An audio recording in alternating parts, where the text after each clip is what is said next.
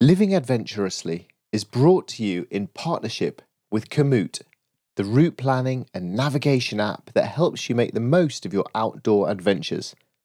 Whether you're cycling, hiking, running, or bike packing, Komoot's easy-to-use technology will get you out the door and exploring more of the great outdoors. You can see where I've been exploring by checking out the highlights of my journey on Komoot.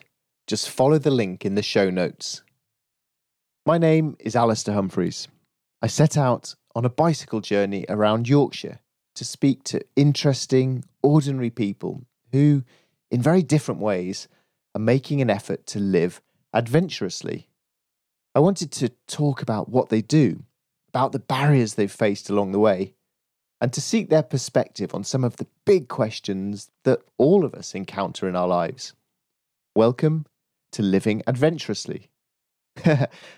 I've written here, needs intro music. Okay, here we go.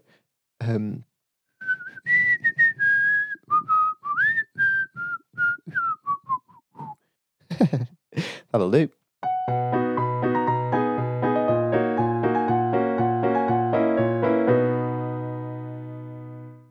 The afternoon and evening I spent in Leeds contained pretty much everything I'd been hoping for on this trip. First of all, I was shown around the sights of the city by a proud local born and bred Yorkshireman. And we met a young Deliveroo cyclist who was saving up the cash and the courage to try to cycle a continent or two. We chatted with him for a while. And then Imran took me along to the evening prayers at his mosque.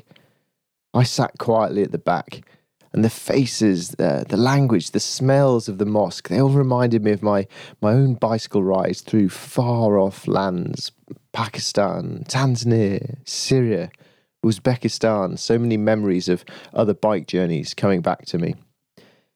Imran is the first British Pakistani to have cycled around the world. And the similarities and the differences of our journeys, the barriers we faced to get going, the way the trip was received by friends and family, it's fascinating chatting to him. And in the evening, I went along to Imran's home for a seriously delicious and colossal curry cooked by his mum for us. Imran knows well a cyclist's hunger, so he force-fed me until I was fit to burst. And after that came the dessert of apple crumble and custard. And then, stomachs hurting, leaning back on the carpet, we had a chat. Okay, professional podcast, sitting on the floor of your house in Leeds after a really, really delicious meal. It's very nice to see you again, Imran. Round the world cyclist and Yorkshireman. Thank you, Alistair. Meets round the world cyclist and Yorkshireman. There's always a great collaboration when two round the world cyclists meet. Yeah, we've got a lot of stories to tell. The first question for you is, well, it's been great today. You were showing me around Leeds. So Leeds is your home. So tell me a bit about your feelings towards Leeds. Well, yeah, it's like I said, it's my home. It's the city I grew up in. I just feel very passionate about Leeds because of its history, because of the city that it's always constantly evolving. There's great opportunities here. We have one of the greatest parks in all of Europe, which is Roundhay Park. And one of the best things about Leeds is we're surrounded by stunning countryside. So it's not that far of a trek to go towards the Dales, to Yorkshire Dales, and it's not that far from the Peak District. Kind of almost sits in the centre of it all. In the centre of it all. So I've just dropped custard on Imran's new carpet. So it's okay. It's only custard. It's all right. It's not pain at least. This is a disaster. Sorry. It's all right. Right. I can't multitask. Okay. So yeah, you like Leeds. You're a proud man of Leeds. Leedsonian. I think that's what they call it, isn't it? Leedsonians or something like that. You've lived here all your life. I've lived all my life. Is there anywhere else in the world that you would like to live except for Yorkshire? Well, this is the question that I kind of asked myself when I stopped at some of the most amazing locations when I was cycling around the world. And to be honest with you, if anything, sorry, I'm burping a little bit in the background. If anything, it made me appreciate Yorkshire even more. When you go, it's amazing to see some great places, but it makes you appreciate your home even more when you're away. And I have to say that there's nowhere I've ever been that has made me want to leave Yorkshire. I love Yorkshire that much. It's deep rooted within me. Everything about Yorkshire, the coastline, the Dales, the North York Moors. But I have to say that if I was to move, then California does come a close second. But even then, it doesn't. I don't know. Does it top Yorkshire? I'm not sure. But Yorkshire's home for me, so I'm good with Yorkshire. I love the fact that you are bracketing Leeds and Yorkshire up there with San Francisco and Muscle Beach, and that's the sign of a true, proud, born and bred Yorkshireman. I'm here, so I'm settled. I don't want to leave anywhere else. I like that very much. So this is important to the next point. You're a full-on Leeds man. Earlier this evening, you very kindly took me along with you to the mosque for your evening prayers. And while you guys were all at the front praying, I sat at the back, and I loved it because it just reminded me of mosques I've been to in Pakistan, Saudi Arabia, Tanzania, Singapore, that the Ummah, the community all over the world. I love that, and it just made me think, wow, I love traveling the world. I want to be in all these crazy, far-off foreign places. So that's a very different slant on Yorkshire. I mean, you've just been saying you're a full-on Yorkshireman, and then there we were doing stuff that's very un-Yorkshire. Yeah. So tell me about that sort of the overlap of those two worlds. Well, I guess it's kind of like a fusion, really, because obviously I'm a Muslim, and I've always been from the start. I've always practiced my religion as best I can. My father was a very religious man, and he had that instilled within me. But when you're young, you're just going through the motions more than anything, rather than knowing what you're really doing. But as you get older, you start to appreciate it more, learn about it more, and I think it's a great collaboration in the sense that it's like a meeting of two cultures that have bonded so well. Like we have the famous Curry Mile here in Bradford, which is not too far away, and obviously the variety of foods that we have here. So really, and I like the fact that I can come out here and be Yorkshire and go to a pub and have a meal and a drink and enjoy the Yorkshire Dales. And I like the solitude and the peace that you get from the mosque, which I can do 5 times a day. So I don't have to, it's there, it's open. It's not like I grew up with people going to church once a week. So the fact that we have a mosque and also the mosque has a great community spirit about it as well. So I think it's a great collaboration. A great unification between two different cultures. So one of the reasons that I've got on my bike to spend a month cycling around Yorkshire is because I'm interested in the idea of home in my own life.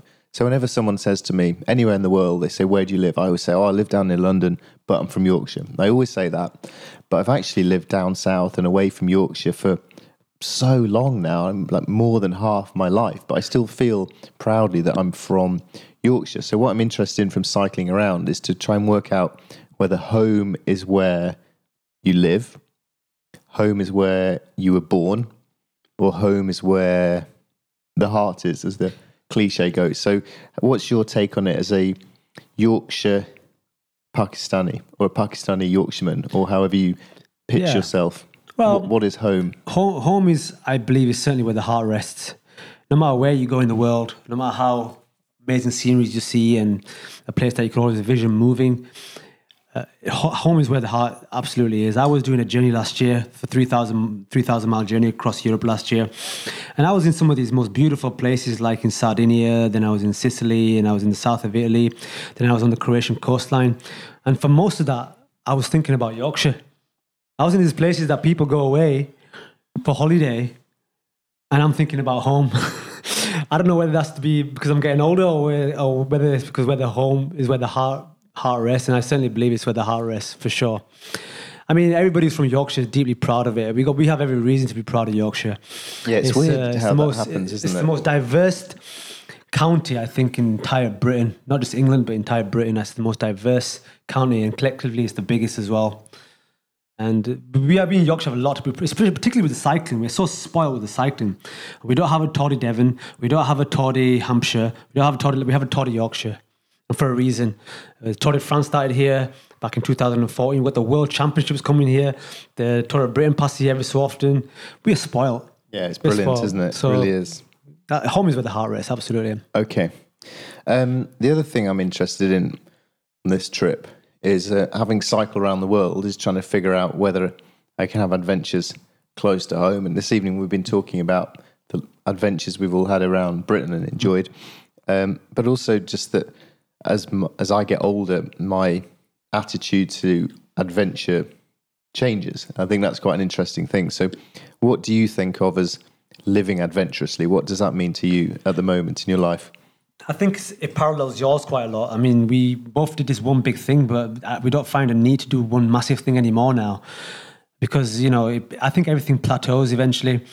But certainly with this country, I mean, chemically in the mind, it's always the same. If you're seeing something new for the first time that you've never been to, whether it be the other side of the world or whether it be in your own country, I think your mind chemically it's the same response. So really, in this country, I just did 1,000 miles recently, and some places I've been to before, some places I've never been to before, and it was just an absolute joy. You don't have to have an elaborate itinerary or any fancy holiday or anything like that. Really, we have everything on our doorstep. And one thing that kind of makes me a little bit sad, I guess, is that, you know, you'll hear somebody who's been other side of the world or go to Spain every year, but they've never been to somewhere like Cornwall. They've never been to like the North Coast 500 of Scotland. They've never been to, the lakes or anything like that. You know, it's always like, you know, they want to, I guess everybody wants something different, but no, certainly we have, and I would say it's one of the best countries in the world, not because I live here, that's not a biased point of view, it's just the variety that we have over here, the different cultures as well, the amalgamation of different cultures. There's nowhere in any city in Europe that you could ever go to where you can see that many faces from all over the world, like Londoners of such, and even in any major city. And then we have all the foods, you know, we're not restricted to, you know, if you want to have Thai food, you can have Thai, any part of the world. Well, so really, this is a good example. This evening we've eaten lovely Pakistani food with the English dessert. The classic English. I've eaten so much that my tummy now hurts. I'm sort of squirming around the floor. You'll burn it all off tomorrow. Yeah. Okay, so I want to go back in time to you had a job you didn't really like, pretty rubbish job, some call center job. Somehow you end up coming up with this idea and reading about, hey, it might be possible to cycle around the world. So you get this idea of, hey, maybe I can go cycle around the world. And this dream grew. But I think loads of people have they have rubbish jobs and then they have dreams to go do an adventure. So how did you go from turning a dream of that into actually deciding properly to cycle around the world? Well, I always had this idea of cycling and, I always wanted to travel, but I love cycling. And my real turnaround point came when I met this one guy from Europe, from Holland, who was cycling around Europe for 80 days. And then we kind of agreed to meet up next year, and I did a tour with him going across the French, Italian, Swiss and Austrian Alps. So kind of dived in head first, really, going through a hard mountain range with a fully loaded bike. And it was after that journey that I envisioned cycling around the world, but I'd never kind of thought it would ever be possible until I got working in this job. And I was just, you know, in front of a laptop and I had a headpiece on me and it was just so repetitive. And I thought, this cannot be life. This cannot be my fate for the rest of my life. And lo and behold, Alistair, I found a little article in Cycling Weekly, and I saw an article of you. All right, this looks pretty interesting. 4 years, and he's like, I got to read about this guy. So I googled your name, came across your vlogs, and I think after reading your vlogs, being from Yorkshire, and emphasizing that you're a dweeb, in your words, which you know, we disagree. He doesn't take a dweeb cycle around the world, but he made it seem possible. So he's a fellow Yorkshireman who's actually doing it. He's at the back end of his journey. And I got reading more and more of your stuff, and I started to envision more that maybe I can do it. Maybe if he can do it, then maybe I can do it. He's from Yorkshire. He's just like 20, and he supports Leeds United. So there's definitely some links there. But what was the moment that made you go from? Because I think a lot of people have daydreams like this. What made you actually think, I'm doing it? Yeah, well, it was a daydream. It's something I really wanted to do. But then I think the real thing came when you know, many years had passed and I had this dream and I wasn't getting closer. We always say one day, but that one day never comes until you have to make it happen. Then I guess redundancy brought that up when I was working in the NHS for 4 years and my redundancy was announced. It was announced whether I'd get made redundant or not. I didn't know, but I had booked a trip to America because I've never been there. So I'm going to cycle Route 66 after watching Billy Connolly's documentary. Yeah. So I thought, I've never been in America. I'll just cycle across Route 66. And really, that was my warm-up tour. And after that, I thought, okay, right, I'm ready to go around the world after that. After that journey was my real moment where I thought, I'm going around the world. And what really sealed it was that the fact that my father was ill at the time. I came back and he'd been ill for a pretty long time. And I saw a very healthy man who deteriorated in a certain range of time, and I thought, health is not a given; it can be taken away from anybody. And while you have this window in your life, just grab the bull by the horns. And then I just committed myself. Right, I couldn't find a job at the time or anything. I was kind of mourning the loss of my dad, and then I think it was later that year, maybe in December, I decided, right, I'm gonna go cycle around the world. I'm just gonna do it. Brilliant. I love it's such a cool story. I think going to cycle around the world is a hard thing to do because you have to get time off work. You got made redundant, so that solved that. You have to get some money because it's expensive. That's a problem. People have struggled to go cycle around the world because they've got young kids. There's all these things that stop us, and what I come up against time and again is people who want to do things but they can't because of these things. And they're all legitimate barriers. But what I'm particularly interested in is the barriers inside our head that stop us turning our dreams into reality. And in your context, I'm interested to know, because we all have these things in our head that stop us, that we're scared and we're scared and scared. But you have an extra layer of a complication in your life being from the Pakistani community where it's not the done thing to get on your bike and go and be a vagabond. So can you tell me some about the barriers to adventure that you face from within the community? It was such a contrast because here I was, for the first 4 months I was with my friend Jonathan, and his parents would openly encourage him, get out, get on, see the world, go and learn. And not my father, my mother, she's obviously, no, you can't. Well, go for, but don't go that long. It's very clingy in my culture. It's not the norm. We don't do this culturally speaking. So really, I've kind of broken the mold. Not that I wanted to. It's just kind of like life has led me this way. But did you tell her you were cycling around the world? No, I didn't tell her I was cycling around the world because I can't have a motorcycle. I just tell her, listen, I'm just going to go for a few months. I'll be back. I'm just going to go for a few months. I'm just going to probably cycle maybe near China and I'll come back. Give me about 3-4 months, I'll be back. Obviously everything was fresh at the time because my father only passed away like 7-8 months before, and I didn't want to say that I'm going away. And I didn't believe at the time I was going to go around the world. I had this intention to, but I thought to myself, let's see if I get to as far as Singapore first. Okay, so that was one of my first checkpoints, and I would assess how I was doing physically and mentally from there if I wanted to go on. So it was a barrier in my culture, absolutely, because culturally the parents hold on to you as long as they can here. So the expectation on you was that you should be getting a good job, getting children, married, have some kids. That was the pressure on that. That's always been a pressure, but you can how have you dealt with that?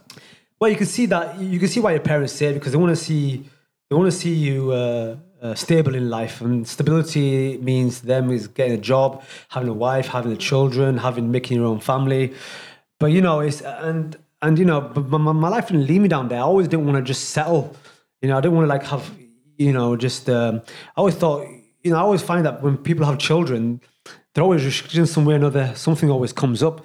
And if you had excuses before when you were single, you will never get out if you're married with kids. So I guess I had that vision of doing these adventures, but I always thought if something like marriage or commitment like that gets in the way, it's just going to be a lot harder. I'm not saying it's impossible, but it'll just be a lot harder. So you've got to go now. You got to go now. There's a certain, and I say this, there's always a certain window in your life to do something, and you got to calculate that window, because health is not a given. We don't know. I almost died in France a few years ago, literally when I got knocked over by a truck.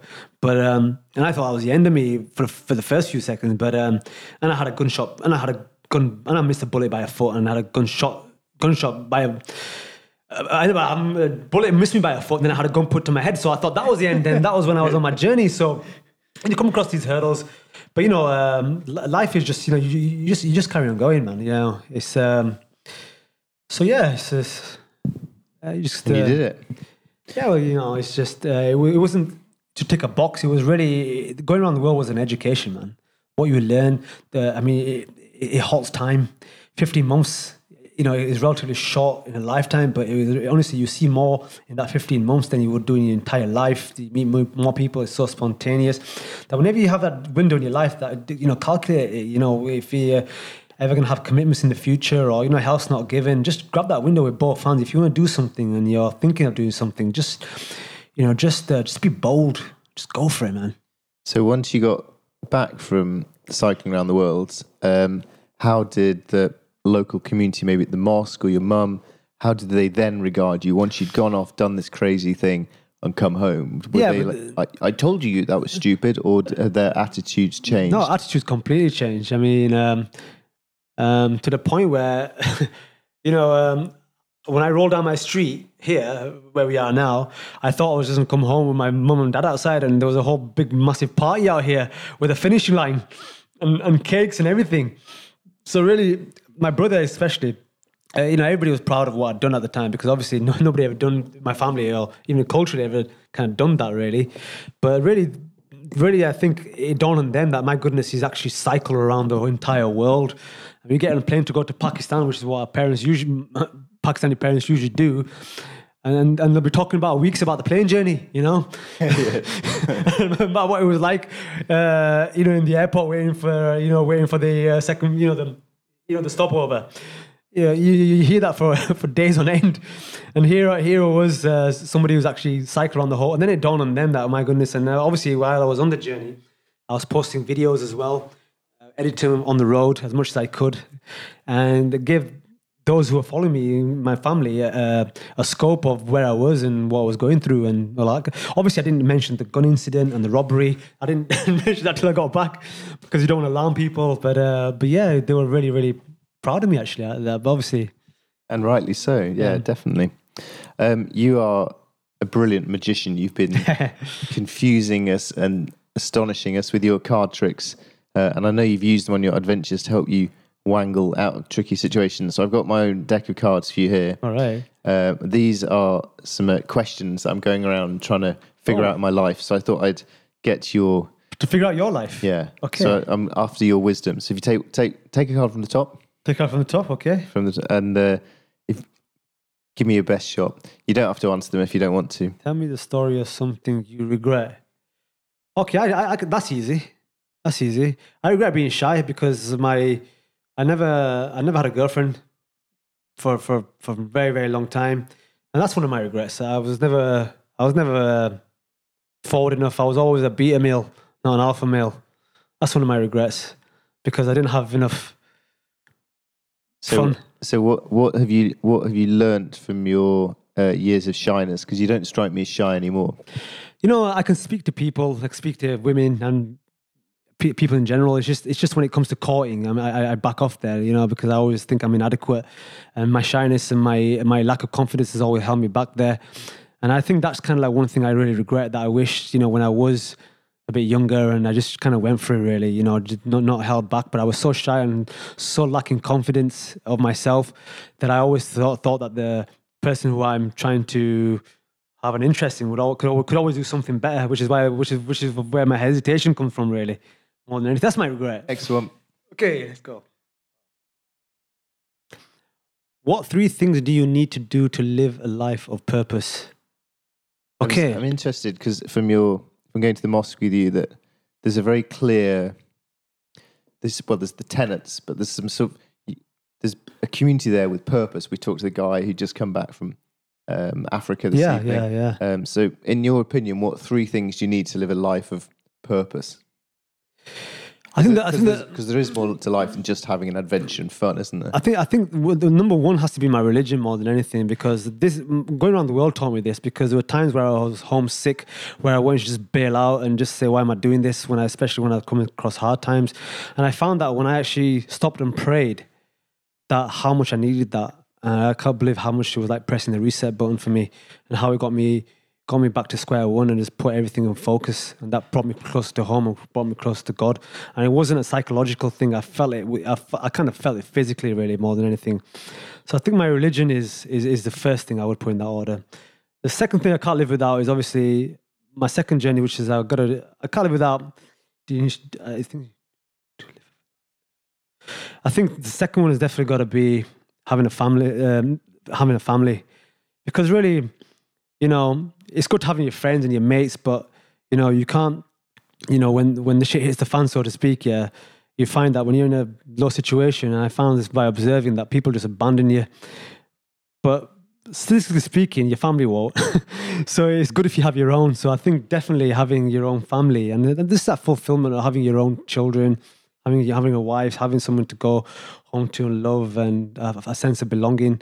So that's something I think I need to have to. I have yet to fulfill that part. Whether I will is subjective, but certainly that's one purpose. And the second thing is a bicycle. The last thing is a bicycle. And I know it's a cliche answer, but really it's been on the surface. It's just people. It's just me on a bicycle and I'm pedaling two wheels. But really, it's a philosophy. It's a mantra. Whenever you're stressed, whenever you got difficulties in your life, I guess it's the reason why I first got into cycling, because it took me out of my environment, took me out of my problems, took me out of drugs here, took me out of hanging around with a bad crowd, and I really found my own path and really found my own direction, and it became almost meditational just to feel and breathe the gradients and the temperatures and being at one with the environment. That the last thing it ever becomes about is the bicycle and about where you are and the present.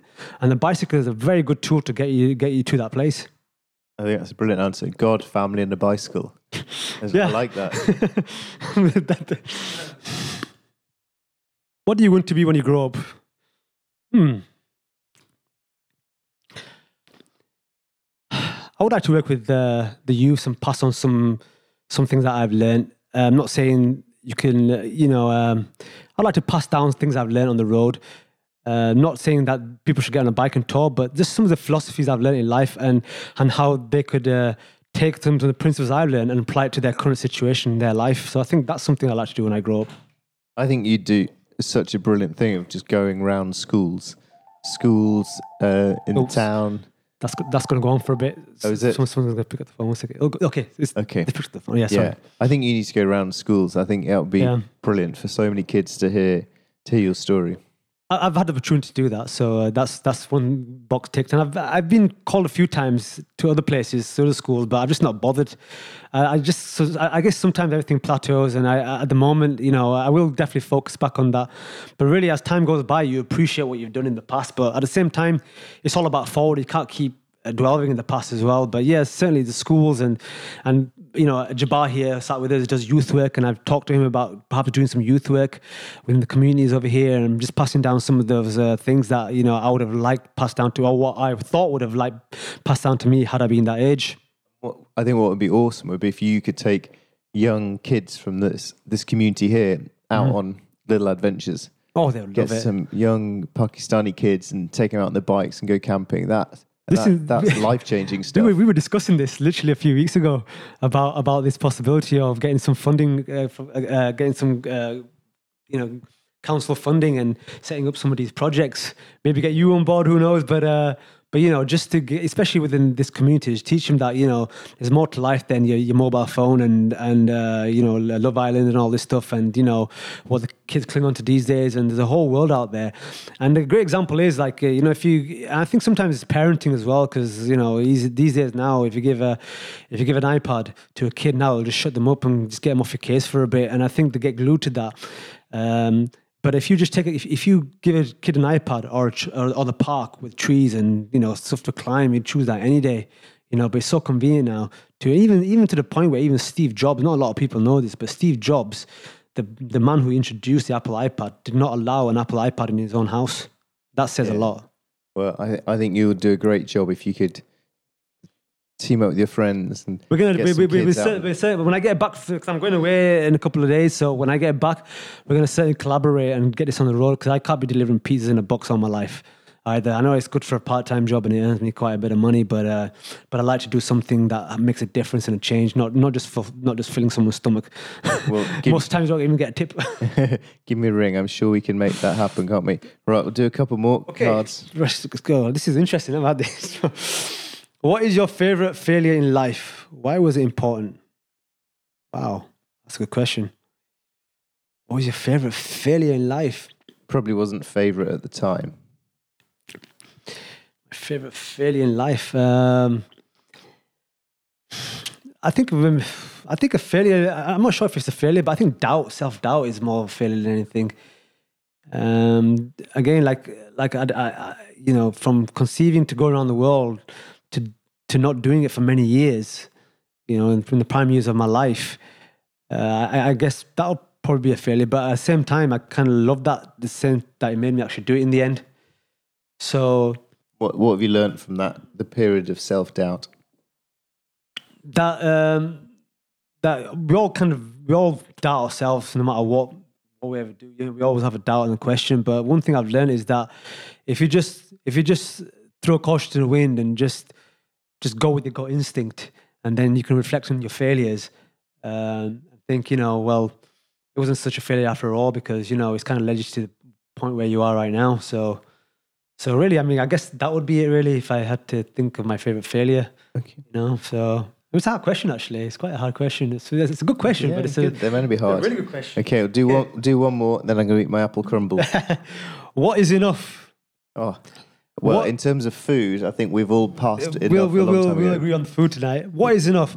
That's a good question. And I think what's enough, and this is one thing I said to myself when I was going around the world, the moment I think I've had enough of this journey, and that's subjective to each individual, it's time to go home.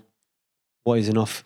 And that's when I think is when you've come to your limit, when you think, okay, I've done this, I don't want to do any more, I've come to the end of this road, that's when it's enough. That's when it's time to pack your bags, do one. Okay. And what about in terms of what's enough in terms of stuff and money and that's a good question. Accumulating and impressing your Pakistani mothers-in-laws and... It depends on your situation. It can be very subjective. What is enough to me is very living frugally. I mean, I live very simply. Cycle touring teaches you how to live simple. Everything that matters to you materialistically is goes with you at every pedal stroke. So really, I would like to think that's enough. I don't need. I wouldn't want that kind of a wealth that would because you see what instant wealth can do to people. Initially, I mean, it's a great ball game. You know what I mean? You can do all the things you want to do, all your dreams, but everything comes to a plateau. And one of the stories I'll never forget, I read about somebody who came into instant wealth was he was a baker, and he won the lottery. And then when he won the lottery, he found himself over the years being secluded and rejecting people because they were after his money, and people coming out the woodwork and what have you. And to the point where he went into depression. Obviously, for the first few years, it was great, but then he plateaued after he got fed of buying stuff. His wealth wasn't doing it for him anymore. And then to the point where he reflected on his days as a baker and saying that was the best days of my life, when I used to go down to the pub with my mates and have a chat and go out on an odd night out. And to the point where he actually topped himself. He got that extreme. So... And also, I learned along the journey that with the wealth, one of the biggest lessons I learned is for me, in terms of what is enough, is like, happiness, wealth doesn't correlate with happiness. I saw some of the poorest countries where the kids are the happiest, and I saw some of the richest places that don't have anything to do with you. Everybody's in their own communities, everybody's rushing around like nobody's got time for you, and they look stressed as well. I guess if you have more in life, if you have more, then you got more stresses because you're stressing about more stuff. That's why people in poor, simple villages are happy, because that's all they got, and they're cool with that. I think the moment you start giving them an iPad and showing them the stock market and stuff like that, it can change the structure of their life. So really, that's a very subjective of what is enough in terms of your life. What impresses what. And you're about to embrace going back to the simplicity of the road. Something I said, like I was saying earlier, you do things, you can't go around the world. I don't want to do that again. But, you like things in small doses, because it allows you to connect with that time as well. You're living kind of the same way, and it allows you to connect with the things you learn a lot from, living frugally, living simply, being at one with the environment, meeting different people along the way, absorbing the journey, absorbing the... it's a great life. Okay, you can't do it all the time, but it's just great to go. I do it in smaller doses these days. A month probably being the longest now. So that's what I'm about to embark on, just to reconnect. Back to the good old days. Just to reconnect. Yeah. Well, thank you so much for showing me around Leeds, feeding me till my stomach actually hurts. You know the deal here. Showing me some magic and sharing with me your thoughts. So thank you very much once again, Imran. Thank you, Alistair, for the visit again. Been a pleasure. Right, apple crumble time. It's gone cold now. I hope you've enjoyed this episode of Living Adventurously. There's show notes from every episode on my website, alistairhumphreys.com/podcast. If you have enjoyed it, please take a screenshot of your phone and pop it up on social media or leave a review with your podcast provider. It makes a massive difference. Thank you very much.